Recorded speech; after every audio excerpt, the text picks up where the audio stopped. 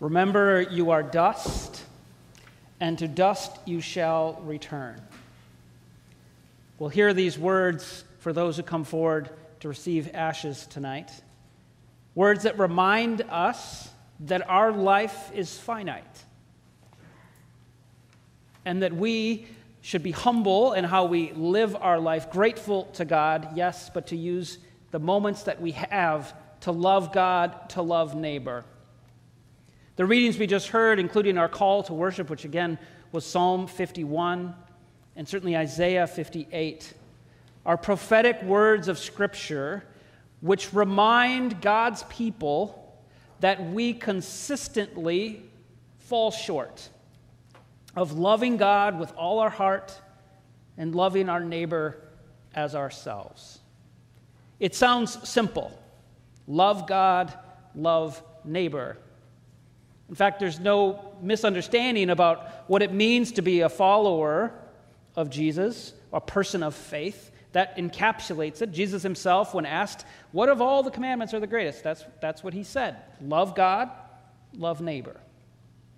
And yet, just as the ancient people of Israel got all caught up in having a great worship experience and bringing burnt offerings and other things, and then felt like, well, we've done our part, God can get off our back.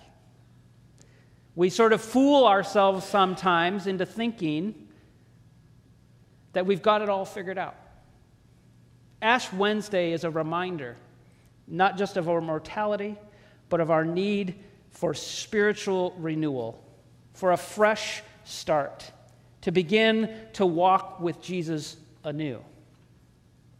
My prayer for myself, for Bethel, for all of us, is that this season of Lent, which begins today, will be for us a fresh start, to journey with Jesus anew, to discover the truth about ourselves and how we fall short, but also of God's amazing love and grace that is given to sinners like you and me. But it begins with this story of Jesus' temptation. Now, this year we're focusing on the Gospel of Mark. And the story of Jesus' temptation in the Gospel of Mark is actually the slimmest. There's very few details. In Matthew and Luke, we have a whole dialogue between Satan and Jesus and the three temptations that he goes through, and Jesus is quoting Scripture to Satan, and then Satan starts quoting Scripture to Jesus, and they have this sort of cosmic duel that gets postponed till later. In Mark, we don't have any of those details. What we have is the story of Jesus being baptized. The heavens open up, and the Spirit descends upon him like a dove. And he hears, particularly in Mark, he hears, and it's, I think, only Jesus who hears these words, "You are my Son, the beloved. With you I am well pleased." And did anyone catch what happens next? The same Spirit that descends upon Jesus, and he hears God's voice, "You are my beloved," it says the Spirit immediately drove him to the wilderness, where for 40 days he's tempted and tested by Satan.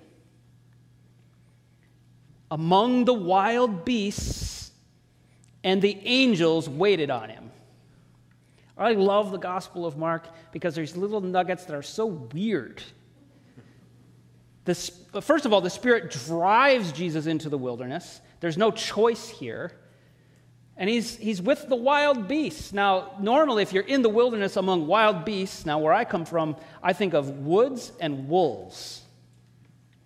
I don't know what the California equivalent of that is. But it can be a scary thing to be out in the wilderness surrounded by wild beasts that presumably are not friendly. But it says the angels waited on him. And in many ways, the story of Jesus navigating the 40 days of temptation is the reversal of the story of Adam and Eve. Adam and Eve are placed in the garden, and they're given one commandment: do not eat from the fruit of the knowledge of good and evil. And it's almost like as soon as that idea was shared with Adam and Eve, they knew they were going to do it. And so they get expelled. And in the speech, and I'm sharing this with you on Ash Wednesday because I want you to know where that, remember you are dust and to dust you shall return, comes from. It comes from Genesis chapter 3.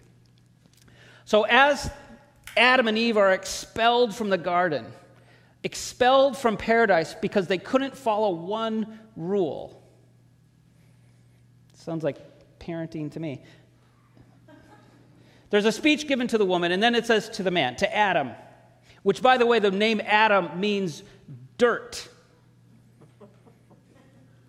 He's made from the dirt. God takes dirt, forms it into the shape of a man, and breathes the Spirit of God into his nostrils, and Adam becomes alive. When my cousin Matt's son was born, he called and said, "We named him Adam." I said, "Oh, dirt boy." He didn't appreciate it. But here's what God says. As Adam is being expelled from the garden, he says, "Because you have listened to the voice of your wife," okay, we can debate that, "and have eaten from the tree of which I commanded you, you shall not eat of it. Cursed is the ground because of you. In toil you shall eat of it all the days of your life." In other words, in the garden they could just take and eat. Now they're going to have to work for their food. "Thorns and thistles it shall bring forth for you, and you shall eat the plants of the field. By the sweat of your face you shall eat bread, until you return to the ground, for out of it you were taken. You are dust, and to dust you shall return." Adam breaks the covenant. And then it goes on and says, just to make sure that Adam and Eve didn't sneak back into the garden, God places angels at the gate to guard the entrance so they could never return. Jesus is sent, driven into the desert, into the wilderness for 40 days. Jesus passes his test. We don't get all the details in Mark, but we know that he relies upon prayer and scripture and trusting that God was with him. And the angels, I don't know if it's the same angels who guarded the gate, are now waiting on Jesus so that the wild beasts and animals do not bring him any harm. You remember, you are dust, and to dust you shall return. Jesus, for us, makes our own mortality not a bad thing, but a good thing. Without Christ, our story ends in dust where it began. And we could almost wonder, what was the point of all of that? But in Christ, we have not just the new Adam, we have the Savior, through whom we have the promise of eternal life, despite our dustiness, our brokenness, our consistently failing and falling down and not remembering the first and greatest commandments, to love God with all our heart, mind, and soul, and to love our neighbor as ourself.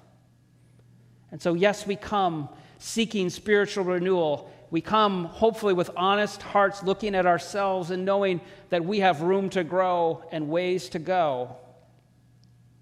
But also trusting and believing that as we receive this tangible sign of our own mortality, our own brokenness upon our forehead, we do so in the shape of the cross.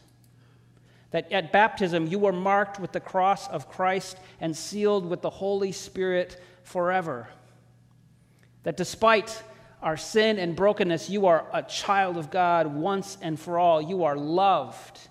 And with the mark of cross upon you, it is indelible. It is forever. Nothing can change it. And so, yes, we come today receiving ashes upon our head, encouraged to renew our faith and to grow, but also we're reminded of the eternal promise that we have been given. You are a beloved child of God. May you be blessed in this season, blessed in your walk with Christ. blessed for the journey. Amen.